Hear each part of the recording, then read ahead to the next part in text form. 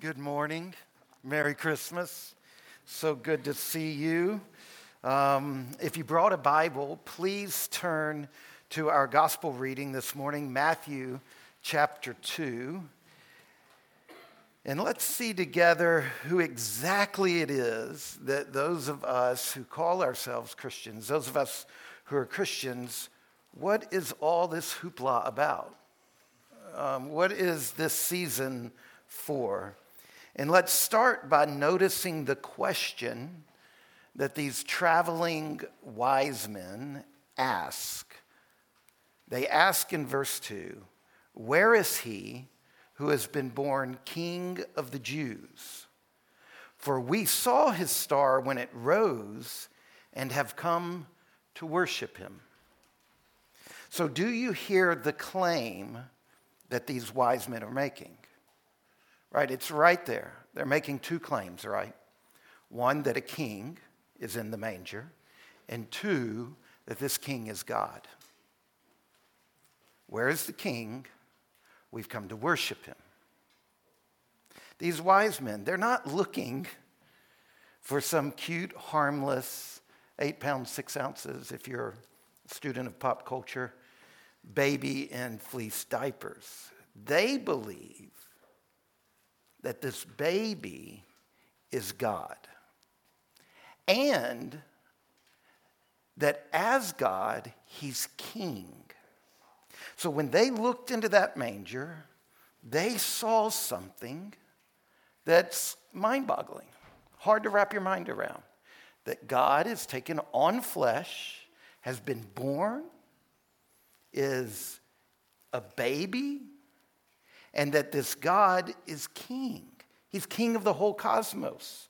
This child that Herod is raging against in vain, this child that Herod does not wish to reign in Israel, is the king of the universe. He reigns everywhere. He's the one and only true God. Now look, this is the heart of Christianity. And so if you have doubts about this, please, whatever you do, don't stuff them. Don't ignore them. Don't deny them. Don't be embarrassed about them. You should explore them. Don't get caught up in some trap that, well, how can I let people know I'm not really sure I believe this? I lead a small group. Or I'm a parent and I've got children. If I let them know I struggle with this, somehow it's going to rock their faith. Those are really deadly traps. You need to face into these doubts because this is the very heart of it. And doubt doesn't scare God. And doubt doesn't make you inappropriate in this room or in this group of people. It doesn't matter who you are. If you struggle to believe this, to have confidence in this, then turn toward that struggle. Come to me, come to any of our pastors or any of the leaders in the church and just name it. And let's see what it looks like to face our doubts. Let's see what it looks like to investigate. Look, if this is true, it should be verifiable. It would be really rude of God to put at the heart of Christianity something that is not verifiable. I mean, that would not be a very nice God.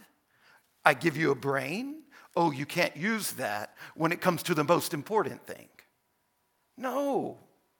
God's not afraid of your doubts, and your doubts are not a threat to faith. For most people, they're actually the pathway into faith. So who is this Jesus in the manger? Well, he's God, and he's the king. But that's not all there is to him. Look what else we see in this chapter. It's interesting.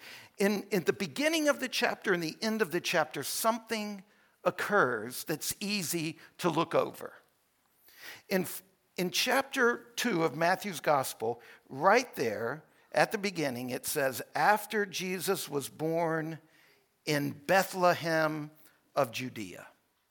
Now, Bethlehem, back in the day, not today, but back in the day, was obscure and insignificant and so small it didn't show up on any of the maps. It wasn't even a dot on the maps. Now that's how it begins. He's born in this place that most people hadn't heard of. Now look at the end of the chapter, the last verse, verse 23. And he went and lived in a city called Nazareth, that what was spoken by the prophets might be fulfilled. He shall be called a Nazarene. Again, Nazareth was really insignificant. It was obscure. In fact, to call someone a Nazarene was slang. It was derogatory. It's sort of like if you live in a big city and you call somebody a hillbilly, or if you live on one of the coasts and you call somebody a hick. The word Nazarene meant backwoods. It meant doesn't really know how to count or something like that. So Matthew begins and ends the story of Jesus' birth by pointing out that he was born in obscurity and he grew up in obscurity. And one more thing about this. It's interesting that in verse 2, Jesus is referred to as the King of the Jews. But then in verse 3, Herod is referred to as the King of the Jews. So you could read Matthew chapter 2 as like this dueling kings. But what happens after verse 3 is that Jesus is no longer referred to as king. He's referred to instead as the child. And Herod keeps getting referred to as king. What Matthew is doing in both this kind of literary move, both with framing the whole story, born in obscurity, grew up in obscurity, and then setting Jesus up as king, but he quickly kind of gets demoted to the child. What Matthew is doing in both of those moves is he's, right at the beginning of his gospel, he's bringing up a theme that plays out through the whole gospel. Jesus is not an ordinary king. He is a lowly king. He is a meek king. He's a humble king. Even in his birth, his title gets demoted to Herod being the king. This becomes a major theme in Matthew's gospel. Jesus, the humble, lowly servant of God. In fact, in chapter 11, verse 29, Jesus says about himself, "Take my yoke upon you and learn from me, for I am," does anybody have this verse memorized? "Gentle and lowly in heart." And then in chapter 21, verse 4, we're told about Jesus, "Behold, your king is coming to you humble and mounted on a donkey and on a colt, the foal of a beast of burden." When Jesus rides triumphantly into Jerusalem just before he's killed, he doesn't ride in on a white stallion. That's what Herod would have done. He rides in on a donkey, the animal of a servant. You see, over against all the sentimentalized baby in a manger stuff that our culture presents at Christmas, Christianity says that baby is God, and he's the king. And over against the triumphalism of so much of American muscular evangelicals, this passage says he is a lowly king. He is a meek king. He is an obscure king. Now let's back up for just a moment. When we read Matthew's gospel, it's helpful to recognize that he wrote this gospel something like between 50 and 80 years after Jesus was born. And he's writing this gospel, it seems, for a cluster of Christian communities, churches, located in modern-day Syria. And he's encouraging these early Christians, by the way he tells the story of Jesus' birth, he's encouraging them to live by the conviction that since Jesus was born in obscurity and grew up in obscurity and carried out his ministry as a lowly, humble, meek servant of God and went to his death as a lowly, humble, meek servant, Matthew is encouraging these Christians that he's writing this gospel for, and through this gospel, God is calling us to pursue meekness. He's written it into the literary nature. He's calling us, like Paul did in Philippians, to have this mind in you that was in Christ Jesus, who though he was in the form of God, did not count equality with God a thing to be exploited, leveraged. But instead, he emptied himself, taking on the form of a servant, really a slave. You see, Matthew is doing through a story what Paul said to us through a poem in Philippians. Pursue meekness. Pursue obscurity. Pursue lowliness and forgiveness. Would this be a good goal for you for 2024? What would it look like if those of you struggling with doubt in 2024 turned full on into facing them? And what would it look like if you brought them out into the light and you said to your small group, you said to your friends, I really don't have a big confidence in all of this. This is hard for me. And what would it look like for us to make this our prayer? Lord, teach me this year how to be meek. Shine the light of your Spirit on all the places in my life where I choose power when I should be humble. Show me all the places in my life where I'm not seeking obscurity. Instead, I'm seeking glory. Show me how it is precisely that the move toward domination plays out in my life. And help me this year to grow inch by inch more and more meek. You know where this is hard for me? It's hard as a boss. People work for me. And it's hard as a father. It's so hard in parenting and in supervising people to find what it means to be meek. It's so easy to shift out of that posture and to leverage my position. But the Christ hymn says, have this mind in you that was in Christ Jesus, who, though he was in the form of God, did not count equality with God a thing to be exploited, to be leveraged. Instead, he surrendered. He emptied himself. What about you? Let's each one now do what I just did. I publicly confessed. Let's start over here. But for real, not out loud, not now. I mean, just maybe later to your friend. Would it be good for you to do what I've done this week and to reflect on where am I struggling with this? Would it be good for you to make this into a prayer for your own life? A few chapters further in Matthew's gospel, Jesus is teaching in his most famous sermon ever, right? Matthew chapter 5, verse 5, the Sermon on the Mount. Blessed are the meek, for they shall, anybody know? Inherit the earth. See, meekness boils down to that. Do you believe that? Do you believe that the path downward is the only path upward? Do you really believe that though he was in the form of God, did not count equality with God a thing to be grasped, but he emptied himself, taking the form of a servant, and that because of that move, God exalted him and gave him a name above every other name, that at the name of Jesus, all would confess, right? Do you believe that the meek will inherit the earth?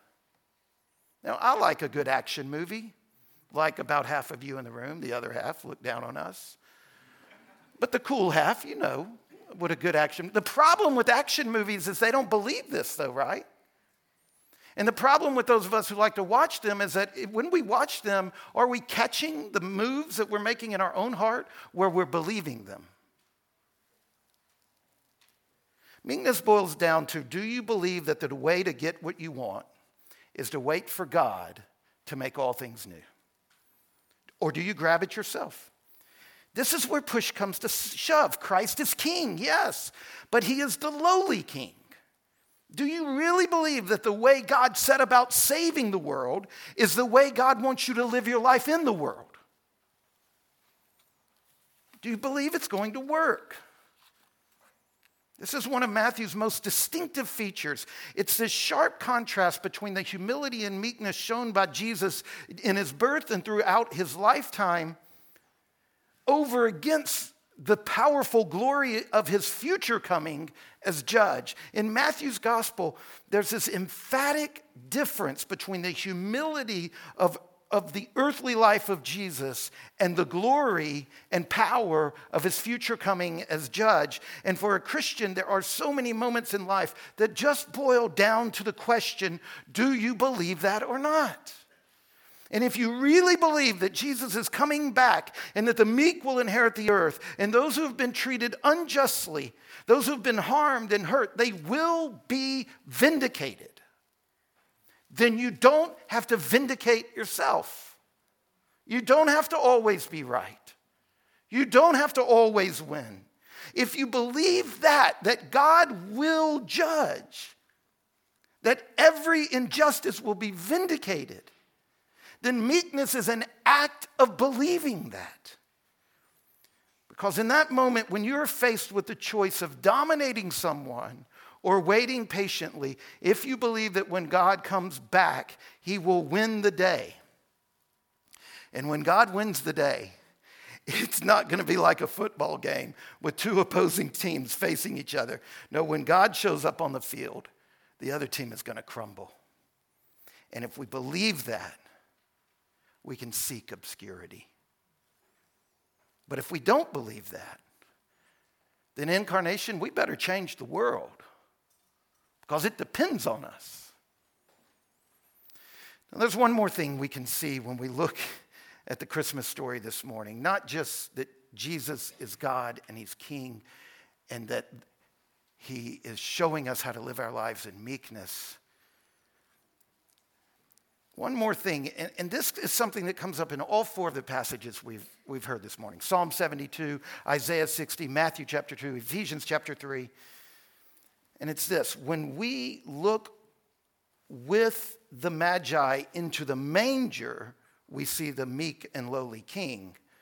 But when we look with Jesus out of the manger at the Magi, we see that Jesus is not only the meek and lowly king, he's the king of all nations and all people. This theme has been there all along. I mean, we read it in Psalm 72, verse 9. May desert tribes bow down before him. Verse 10, may the kings of Tarshish and the coastlands render him tribute. May the kings of Sheba and Seba bring gifts. Verse 11, may all kings fall down before him. All nations serve him. Verse 15, long may he live. May gold of Sheba be given to him. And then in Isaiah chapter 60, verse 3, and nations shall come to your light, and kings to the brightness of your rising. Verse 4, lift up your eyes all around and see, they all gather together. Verse 5, the wealth of the nations shall come to you. Verse 6, a multitude of camels shall cover you. The young camels of Midian and Ephah, all those from Sheba shall come. They shall bring gold and frankincense. Verse 7, all the flocks of Kedar shall be gathered to you. The rams of Nebaioth shall minister to you. Verse 9, the coastland shall hope for you. The ships of Tarshish, those were the slave ships. The ships of Tarshish shall bring you your children back from afar. Their silver and gold with them. This king has the power to convert a slave ship into a rescue ship. This king has the power for the glory of the nations to gather around him. This was just a little hors d'oeuvre, these couple of dudes who showed up from the east. This was just letting us know what's about to roll down the hill. In Matthew chapter 2, it's not just what we see in the manger, it's who is seeing what's in the manger. Verse 1, now after Jesus was born in Bethlehem of Judea in the days of Herod the king, behold, wise men from the east came to Jesus. And I love how the Christmas hymn we sing jams that up into Isaiah's prophecy and converts the wise men into kings. It's right.